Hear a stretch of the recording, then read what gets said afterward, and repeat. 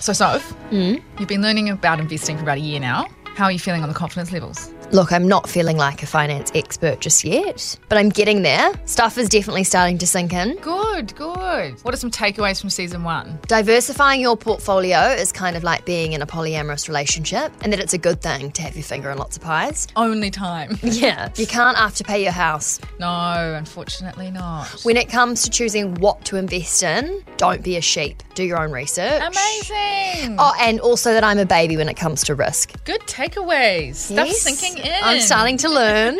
So have you actually started trading yet? Or have you moved your KiwiSaver from a default provider?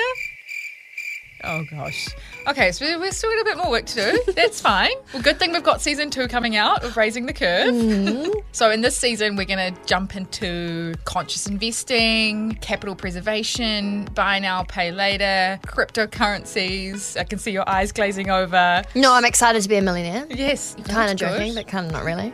Well, if you're looking like you're about to pass out and you didn't understand a word of what I said, then you've come to the right place because we're going to break it all down in season 2. Our first episode is coming out on the 1st of December.